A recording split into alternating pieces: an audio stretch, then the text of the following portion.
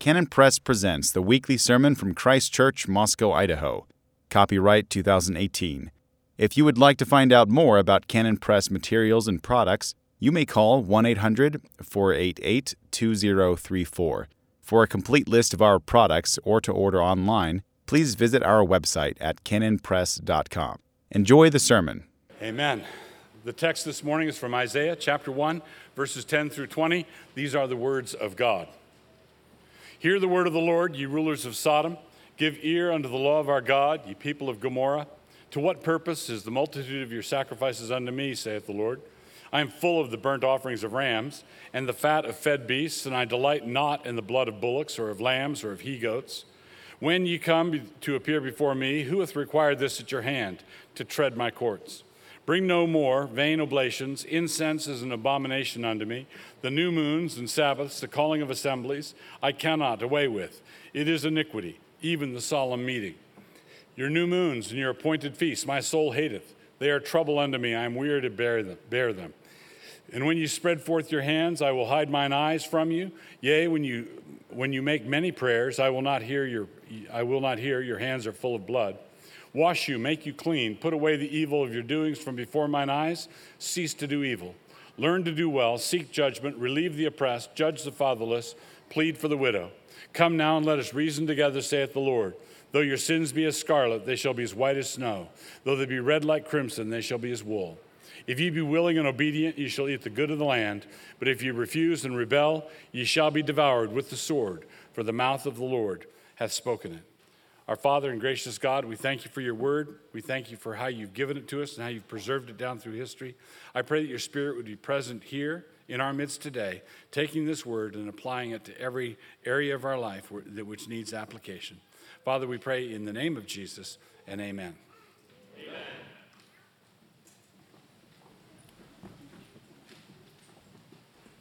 So the message today is on what it means to be forgiven, what it means to be forgiven. When we are forgiven for our sins, there are two fundamental aspects to it. First, we are delivered definitively, all at once, in one fell swoop, from the penalty of sin. We are freed from the penalty of sin. In the opening words of Romans 8, there is no condemnation for those who are in Christ Jesus. If you are in Christ Jesus, there is no condemnation. We are freed definitively from any penalty of sin. Our sins and our lawless deeds, God will remember no more. They are forgiven, meaning they won't come up at all in the day of judgment. It means they will not come up. They will not be thrown in your face. You will not be confronted with anything you have done if you are in Christ. So your sins are forgiven. You need to think about this as though the angel of the Lord himself was appointed to be the foreman of your jury, and he entered the heavenly courtroom and he read out the verdict. Pointing to the altar where Jesus sprinkled his own blood, he says in a bright, clear voice that the entire cosmos can hear, not guilty. That is the sentence, not guilty. What were the charges? The charges were everything you'd done. All right? The charges were all the sins, and the verdict is not guilty. This is forgiveness proper. This is forgiveness.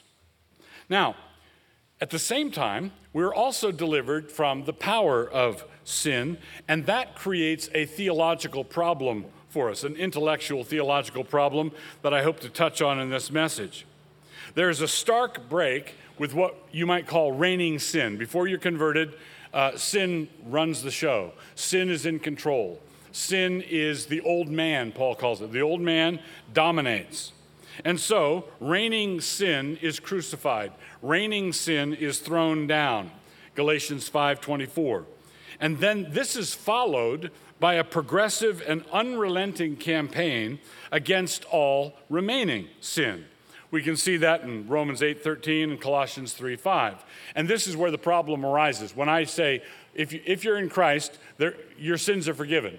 The sins you committed in the past, the sins you committed in junior high, high school, college, the sins you committed last week, the sin perhaps you're in the middle of right now, and on top of all that, all the sins you're going to commit. The perfect righteousness of Jesus Christ is imputed to every true believer, and so God deals with all of that. So God forgives all of it. There is no condemnation. There's nothing past, nothing present, and nothing future that can be laid to your charge if you are forgiven. Nothing. Now that does create a problem. So what about this Christian who's sinning in this way and he's messing up his marriage? He's wrecking his marriage. What about this Christian who got fired from his job because he won't show up on time? And what about this Christian who was expelled from a Christian college because of cheating on a test? What about all that? Well, there's a distinction between the penalty of sin, being charged with the sin itself, and consequences of sin. If for example, someone shot somebody else and they're serving a life sentence in the penitentiary, and the chaplain comes and presents the gospel to them, and they cry out to the Lord, and they are forgiven, they're completely, entirely forgiven for everything, including the murder, they open their eyes after the prayer, and they're still in the penitentiary. They're still there. All right, if a man and woman sleep together and she gets pregnant and they are both forgiven for it afterwards, that doesn't erase the child. That doesn't remove the physical consequences. But it does remove what you might call the judicial consequences. God does not hold that sin against you. What forgiveness is, to illustrate it on the human level, what forgiveness is when someone wrongs someone else, and then they go to that person and they say, I wronged you. What I did was wrong to you. Would you please forgive me? What they are asking for, when they're asking for forgiveness, is they're asking for the person who extends the forgiveness to make a promise. And the promise is, I will never throw this in your teeth. I will never confront you with this. What about that thing you did to me that one time? I'm not going to do that. I promise not to do that. Now, let's say they get into a skirmish a few months later, and the person who forgave the other person breaks the promise and resurrects that old problem and says, remember the time you did that to me? And they're doing it in a way that there's an edge to it. They're saying, I'm still accusing you. The person who forgave them is breaking their promise. They're breaking their promise, and they're holding it against them, which they promised not to do. And now they have to seek forgiveness for that. They have to put that right. Now, that means that when God forgives us, he, being the one who never, ever breaks his word, he never breaks his promise, that means for everyone forgiven, there is no condemnation, zero condemnation, no possibility of condemnation. And so, what's the problem? Well, the problem is, I say, we're delivered from reigning sin, but we still are combatants when it comes to the battle with remaining sin. We're all tempted. We stumble in different ways. We have to put things right. What category do I put all that in? When I'm struggling with sin, when I've got a besetting sin, when I've got a recurring temptation, what box do I put it in? If I've been completely and totally forgiven, why is this thing giving me so much trouble? Why is this thing afflicting me if I've been completely and totally forgiven? What the message today is, you must struggle against remaining sin in the power of all your sins having been forgiven. If you are struggling against remaining sin in order to fix it, in order to make the problem somehow go away, then you're doing what you're doing in your own effort. So we're delivered from the power of sin, and we are engaged in an ongoing battle of sanctification, dealing with remaining sin. In Colossians 3, which is one of the passages I cited there, in Colossians 1:2, he says that he's speaking to the saints in Colossae, faithful brethren, to the saints and faithful brethren in Christ. So he's talking to Christians, and he's talking to real Christians. He's talking to bona fide Christians, genuine Christians. Then in chapter 3, he says, mortify, put to death, mortify your members which are upon the earth. What might those be? Fornication, uncleanness, inordinate affection, evil concupiscence, that's evil desire, and covetousness, which is idolatry. for which sake the wrath of God cometh upon the children of disobedience. Now, he's telling saints and faithful brethren not to do certain things, and the things he's telling them not to do are pretty gnarly things. They're pretty big ticket sins. Fornication, uncleanness, inordinate affection, evil concupiscence, and so on. Now, what does that mean? Well, Paul doesn't tell Christians to knock that off if there were no danger of people not knocking that off, right? Saints and faithful brethren are tempted to do things like that. Saints and faithful brethren are tempted to do all kinds of things they shouldn't do. So what box do we put it in? Well, first, don't put it in the box of pedal harder. If you think of all of this, if you think of your sanctification as primarily a matter of your moral efforts at moral improvement, it is very easy to slip into a pedal harder approach in your sanctification. And that approach, faster, pedal harder, work harder, grit your teeth, gut it out, that approach is deadly. That approach is going to wipe you out. You're not going to be able to do it. You're not going to be able to get anywhere.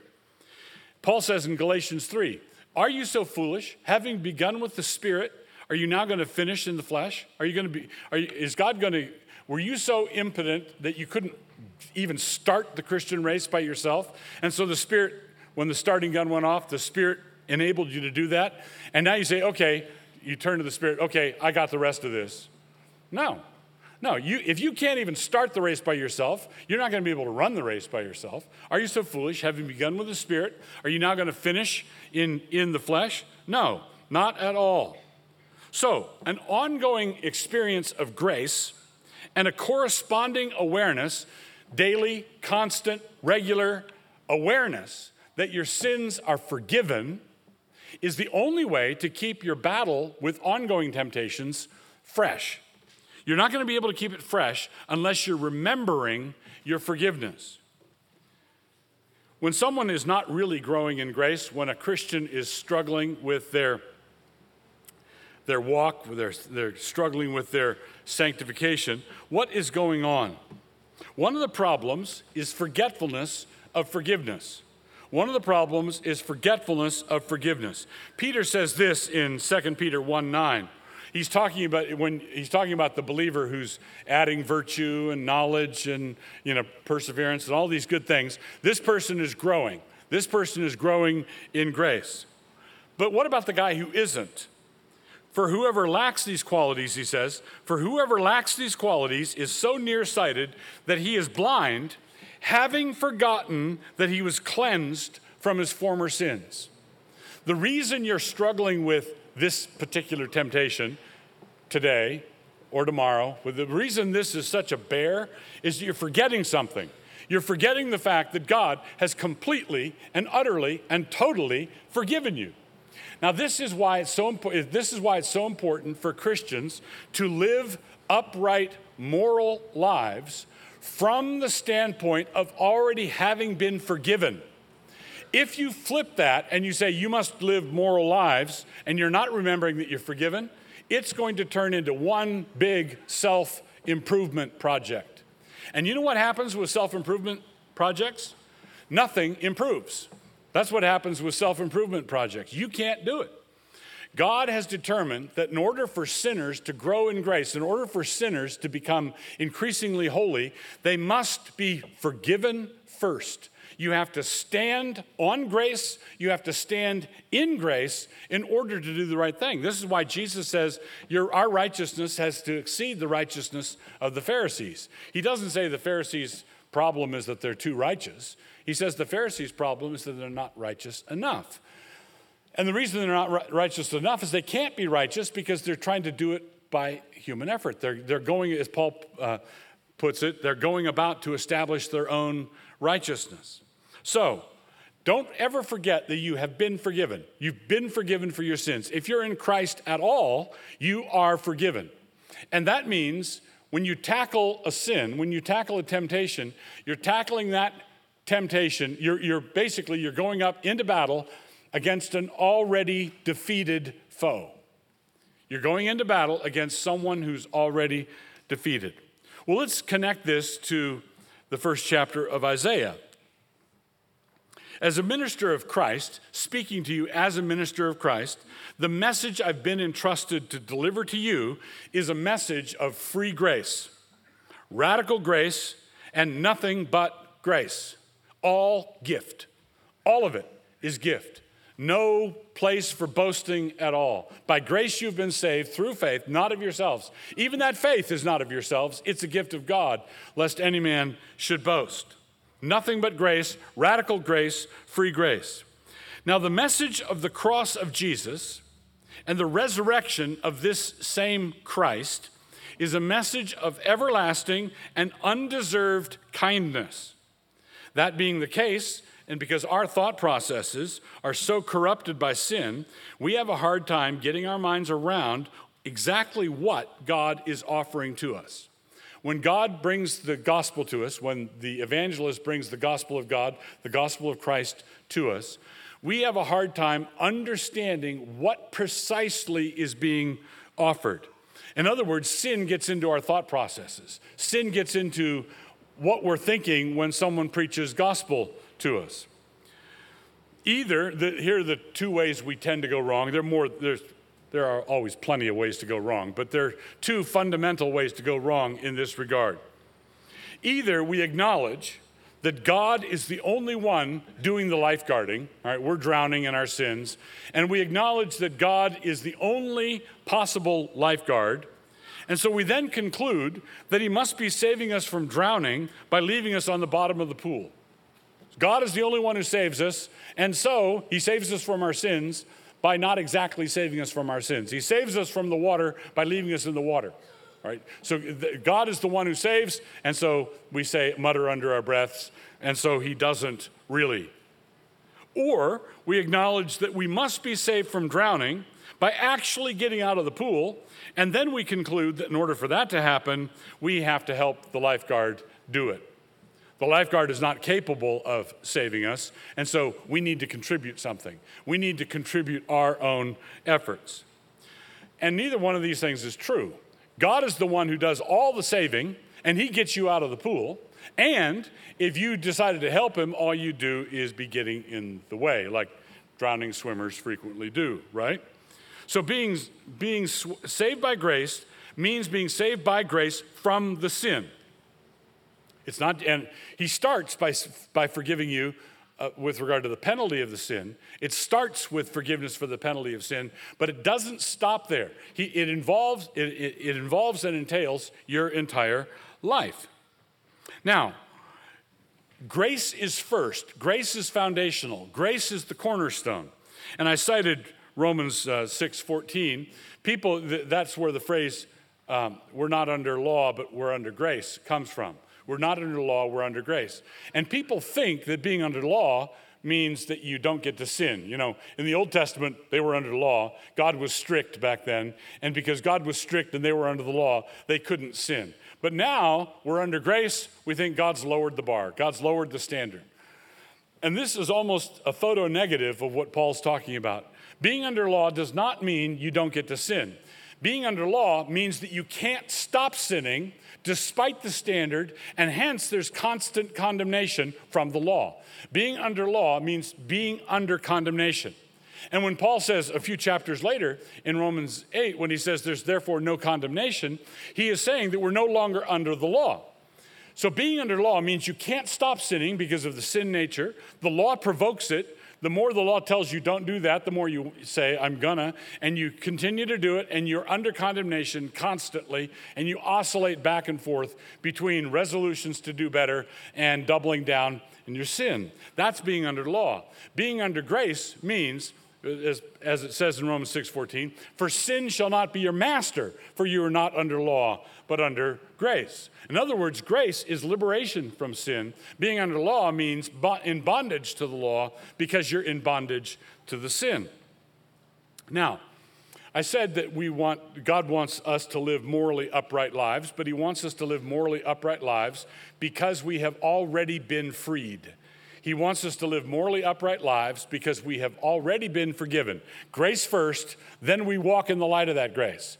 If you forget the grace first, all it's going to be is one torment after another. And there are people, in fact, all of Romans 6 is written to address this. Well, if you preach free grace, if you just preach free grace, then people are going to take advantage. If you preach free grace, people are going to say, oh, good, I'm forgiven for all my sins, past, present, and future. What time do you want to start our bar tour tonight? What time should we go drinking? What time, let's schedule the orgy because we're all forgiven for our sins. Well, Paul says, no. How's that possible? How can we who died to sin still live in it?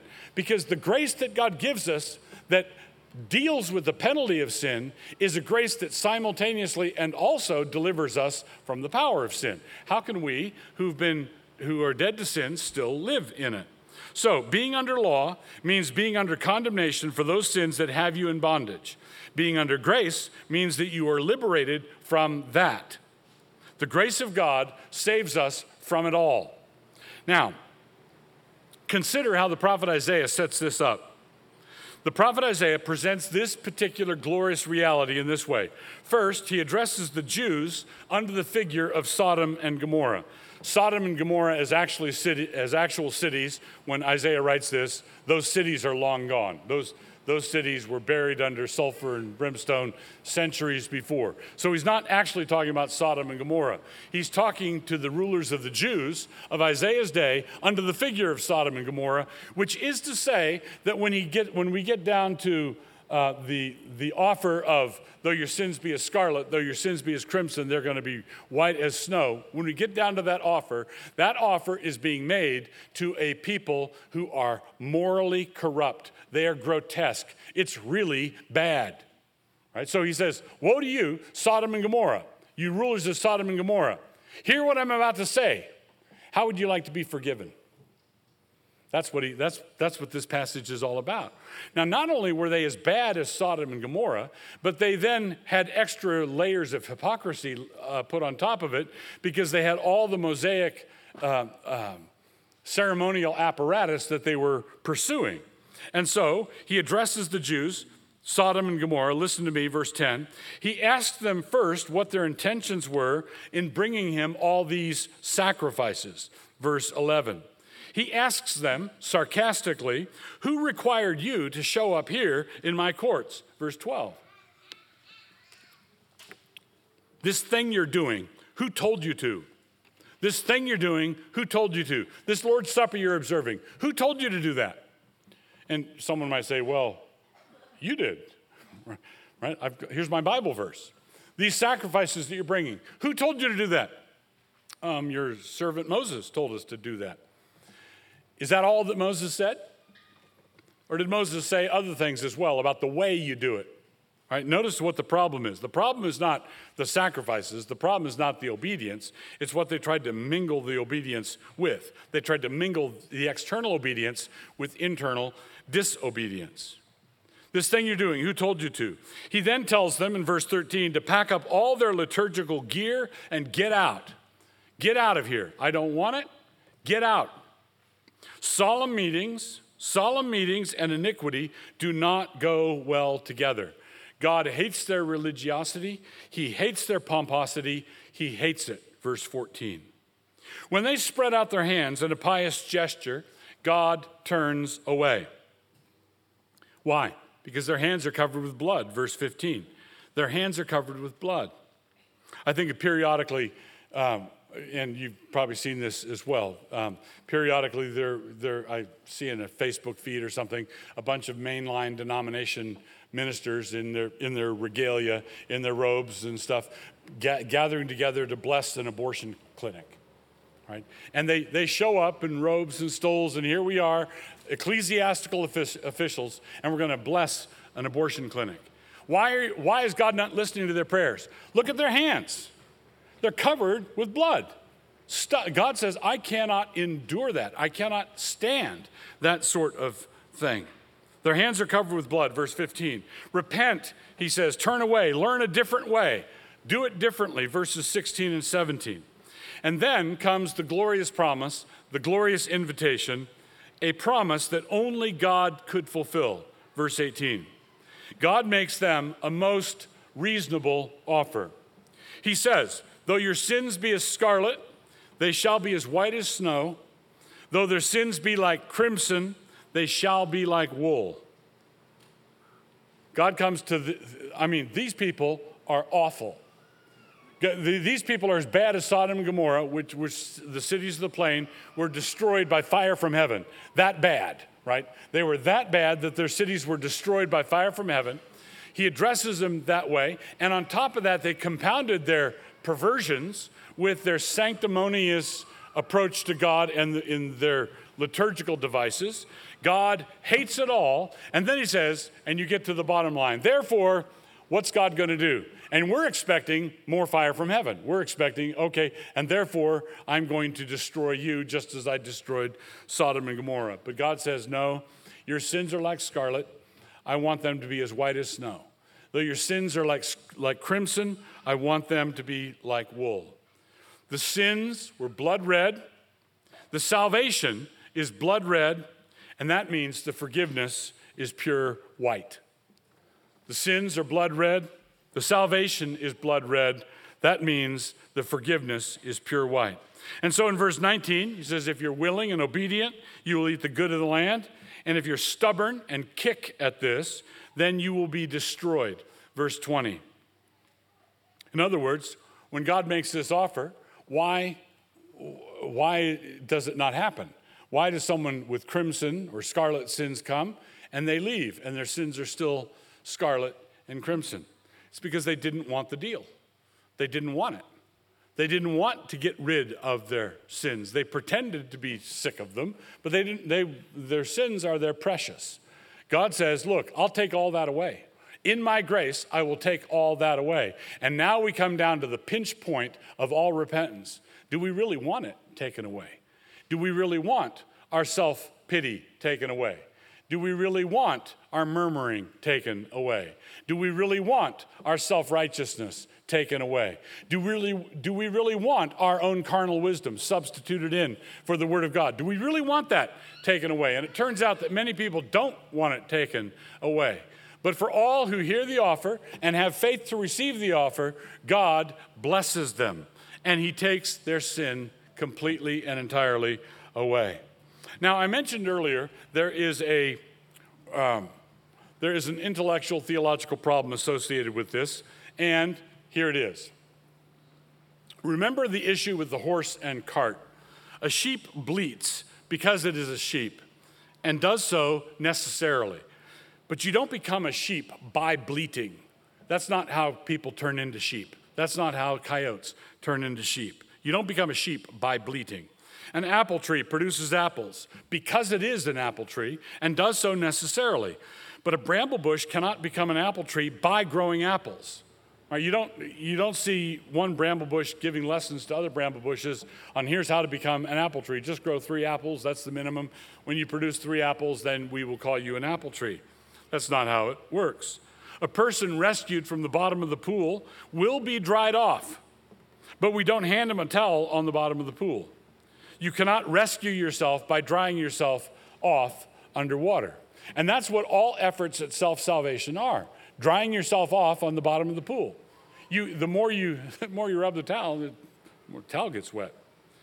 So what does it look like? Sheep will bleat, apple trees produce apples, rescued people from drowning get dried off and breathe the air.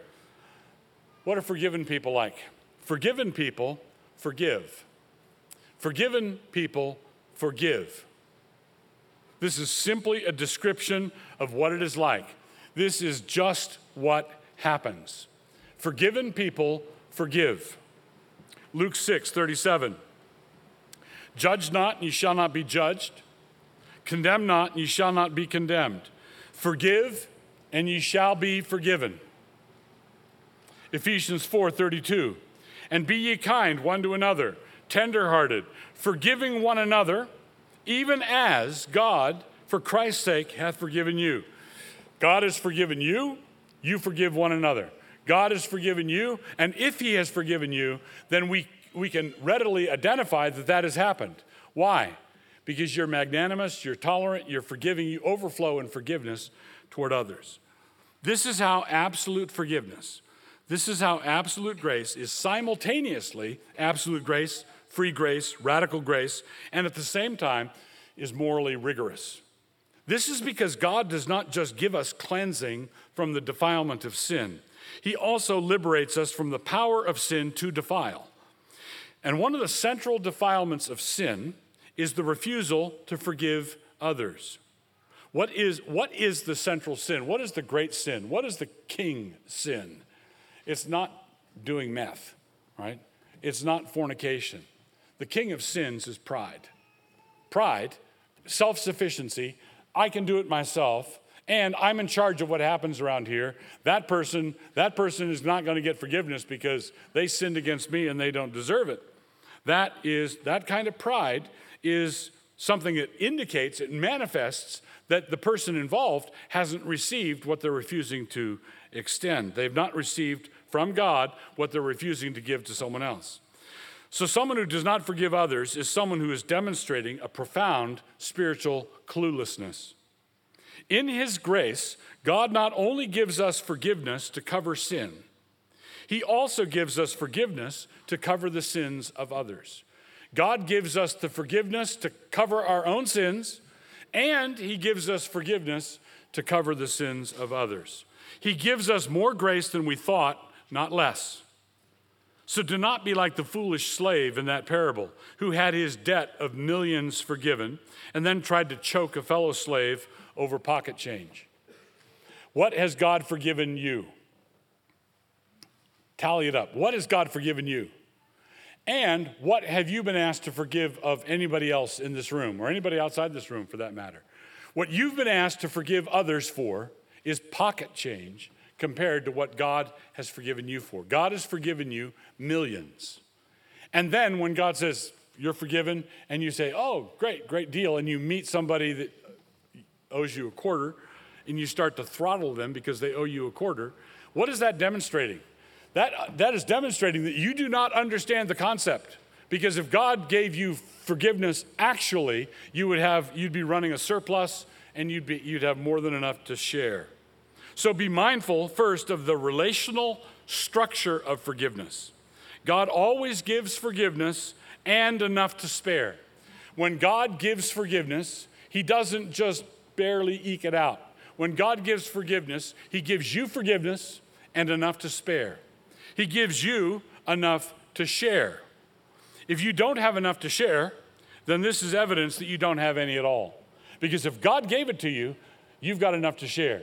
If God gave it to you, there's enough and to spare. So, with that caution noted, notice how we think, oh, if he's not producing apples, he's not an apple tree. If he's not forgiving, he's not forgiven. That makes us think, oh, well, he needs to grit his teeth and crank out some forgiveness pronto. Because if he doesn't crank out the forgiveness pronto, then he's not forgiven, right? But notice we're sneaking in self-salvation. We're sneaking in self-salvation, self-righteousness again. What we need to understand is this is what it looks like when God forgives. When God forgives, this is what it looks like. And if it doesn't look like that, then God didn't do it. But the fact that God didn't do it doesn't mean that you can step in and do it yourself. You can't, right? You need to recognize that if God hasn't, if I'm just full of malice, if I'm just full of hatred, if I'm just overflowing with a lack of forgiveness toward everybody, if I just don't forgive the world, I don't forgive anybody, I don't forgive the slow driver in front of me, I don't forgive the people who change lines in the bank or the post office, I don't forgive anybody for anything. If that's the way you are, then you need to say, I wonder if I'm forgiven. But you can't grit your teeth and say, now I'm going to forgive people so I can earn forgiveness. You can't earn forgiveness. But if free grace forgiveness is given, this is what it looks like. What does it feel like? Now, with that warning registered, and with that particular kind of moral blindness challenged, what is it like for a believer who has experienced the complete and entire forgiveness of God? I want to remind you first, you have to realize that the experience of being forgiven for your sins is a reality. It's a reality that comes from the outside ourselves. We do not generate it. We do not manufacture it. We do not simply realize it. It's not a self-realization thing. We do not come up with it ourselves. Our new status, that of being cleansed, that of being put right, that of being declared perfectly righteous, is a reality that comes to us from Christ. Our righteousness is grounded in realities that were manifested in Israel 2,000 years ago. Christ walked through Israel, healing the sick, living a perfect life of obedience, and that perfect life of obedience is imputed to you, credited to you. Christ died on the cross for our sins. That reception of God's punishment, chastisement for sin, is credited to you. That is the gospel.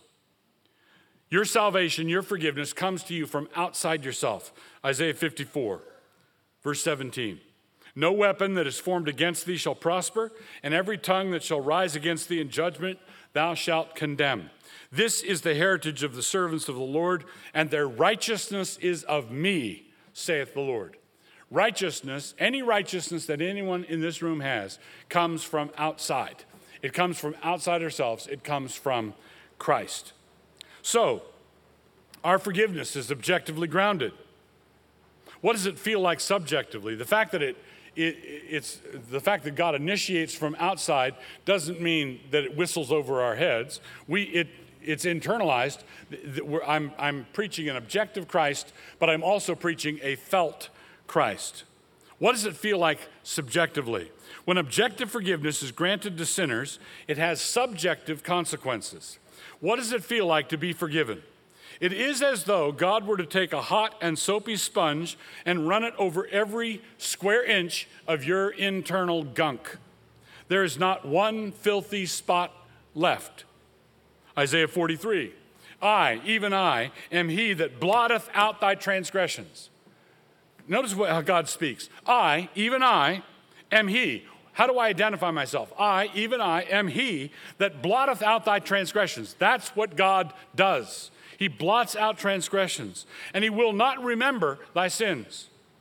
Put me in remembrance. Let us plead together. Declare thou that thou mayest be justified. So God blots out transgressions, and he doesn't remember. Now, remember what I said about forgiveness. This does not disrupt or put little blank spots in God's omniscience. God, if God could not know forgiven sin, there's a great deal of human history that he would not understand. What's going on there now, right? God cognitively knows everything that happens, but he forgets in the sense of nothing between. There is nothing that you have that's being held, that you've done, that is being held against you by God. He forgets it in that sense.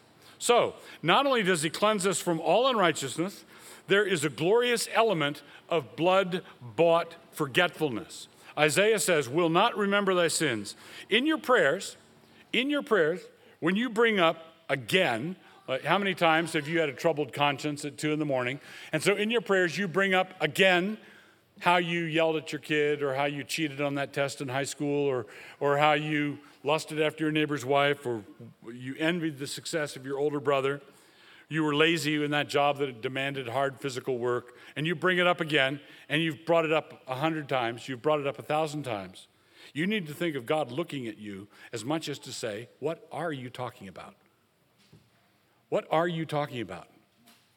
I don't know what you're talking about. In terms of my relationship with you, there is nothing between me and you have to stop acting like there's something between me and you.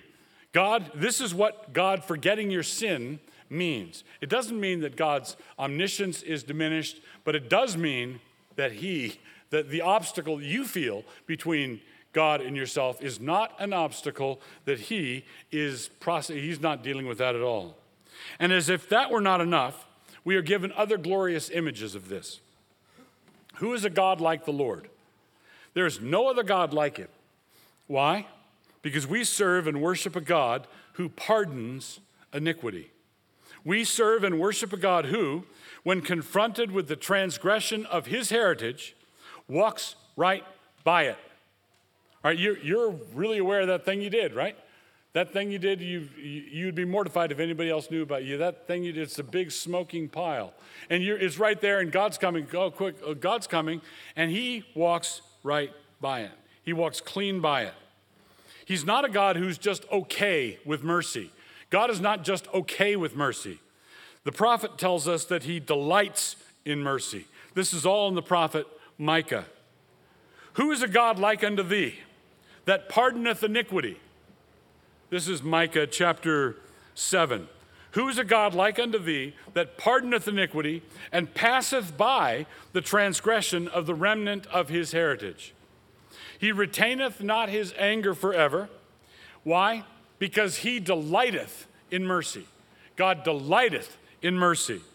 He will turn again. He will have compassion upon us. He will subdue our iniquities, and thou wilt cast all their sins into the depths of the sea, a thing that God delights to do. God delights in mercy. Now, I'm speaking, when we speak of God in this way, we're speaking in anthropomorphic ways, obviously, right? But when God forgives a sinner, when God forgives a repentant sinner, when you come to him with a contrite heart, you are making his day. He delights in it. He wants it. He leans into it. He throws your sins into the depths of the sea, and it's a glorious thing for him. It's a glorious thing for us also, right? It's a delightful thing for us to have our sins forgiven. But remember, your forgiveness is delightful to God as well. Notice what else God does according to Micah. He takes our sins. How many of them? Well, Micah says all of them. All your sins. And he plunges them into the depths of the sea. To take an old Navy expression, he deep sixes them. God deep sixes them overboard, and they're gone. They're at the bottom. Where are your sins right now? All those things you've done. Where are they right now? They are at the bottom of the ocean. They will never be heard from again. Does any creature at all know about them? Now, maybe some blind deep-sea critter will swim by them not knowing, but that's the extent of it. We have to reckon with the force of this illustration. Your sins are gone. Your sins are gone. One last illustration, and I trust the last illustration will bless your soul also. Psalm 103, verse 12. As far as the east is from the west, so far hath he removed our transgressions from us. As far as the east is from the west. How far is that? If you go north long enough, at some point you're going to find yourself going south. If you keep going north, you can't keep going north. If you keep going north, you're going to go south, and if you do that long enough, you're going to head north again. But if you head due west, there will never be a time when you find yourself going east. If you head due west, that's just the way it is. You could go due west if God gave you the energy and the time and the commitment and the ignorance to wonder why this is important. You could go west forever. There will never be a time when you find yourself going east. That's how far east and west are from each other. You're going to be going constantly west. As Kipling put it in a completely different context, east is east and west is west, and never the twain shall meet. Your sins are gone. How far has God removed your sins from you?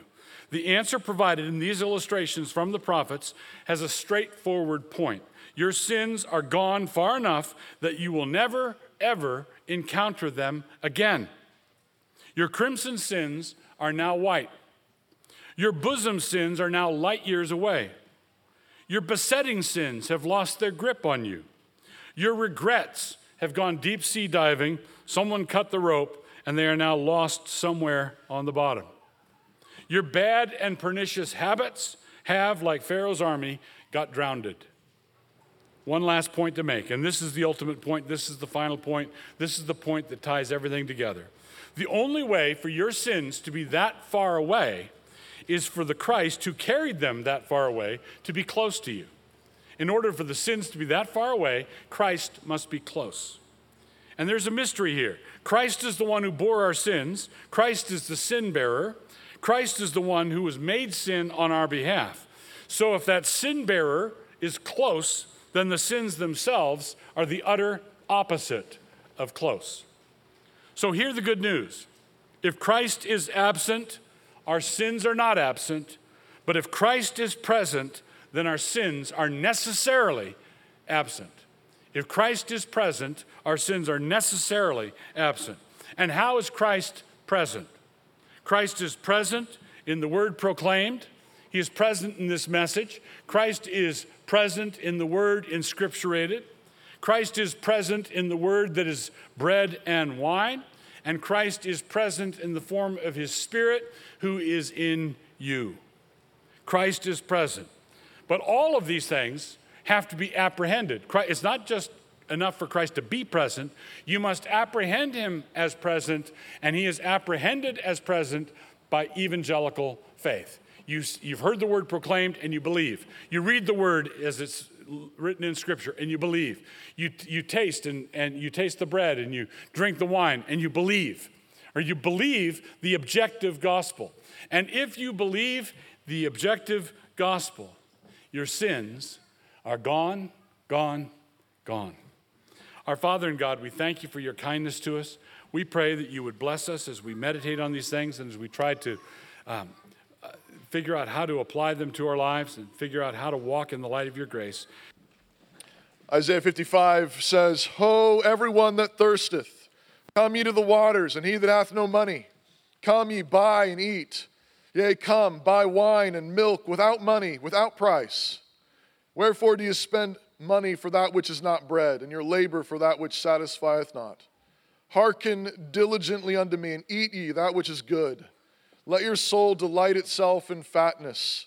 Incline your ear and come unto me. Hear, and your soul shall live, and I will make an everlasting covenant with you, even the sure mercies of David. The point here is not whether you eat bread or drink water.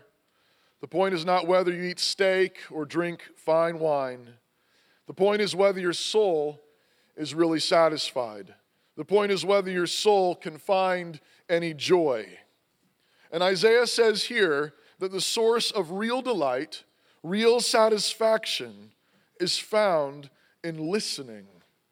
The only price is inclining your ear. If you listen, the food is free. If you listen, it's all you can eat. If you incline your ear, the food will satisfy your soul. This is why you often hear us remind you that the word goes together with the sacrament. If you don't hear the word, if you don't listen to the word, the food cannot satisfy. But if you hear the word, if you believe the word, if you listen and incline your ear, you will eat and your soul will live. There's nothing magical in this bread. This is just normal wine. But when we listen to the word of God, when we love the word of God, what we hear is the declaration of an everlasting covenant, the sure mercies of David in the broken body and shed blood of Jesus Christ. He died to take away our sins. He died and rose again to make all things new. When you hear that and you believe that, this table is the promise of that. This table is that promise for you to eat and drink freely. So are you hungry? Are you thirsty? Are there things in your life that need to be made new? Come, everyone who thirsts, and you don't need any money. All you need are ears. All you need to do is listen. All you need to do is hear. And when you eat this food, you're eating the promises of God, the sure mercies of David, and your soul will delight in fatness. So come and welcome to Jesus Christ. In the night in which Jesus was betrayed, he took bread and he gave thanks. So let's give thanks together.